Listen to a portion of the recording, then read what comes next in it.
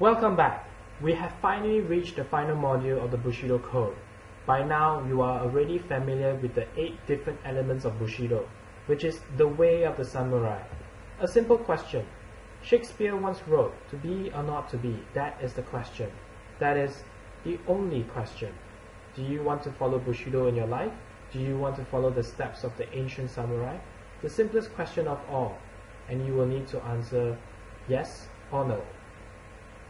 You are a warrior in this new era by your own means. You are able to practice righteousness, courage, benevolence, respect, integrity, honor, loyalty, and self-control in different contexts in your life. You are now able to live your life successfully by following the Warrior's Code or the Bushido Guide.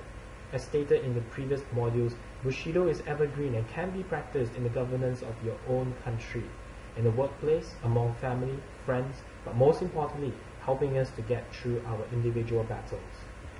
Always remember, we are all warriors, fighting our own battles, and Bushido is the way of the warriors. All the best.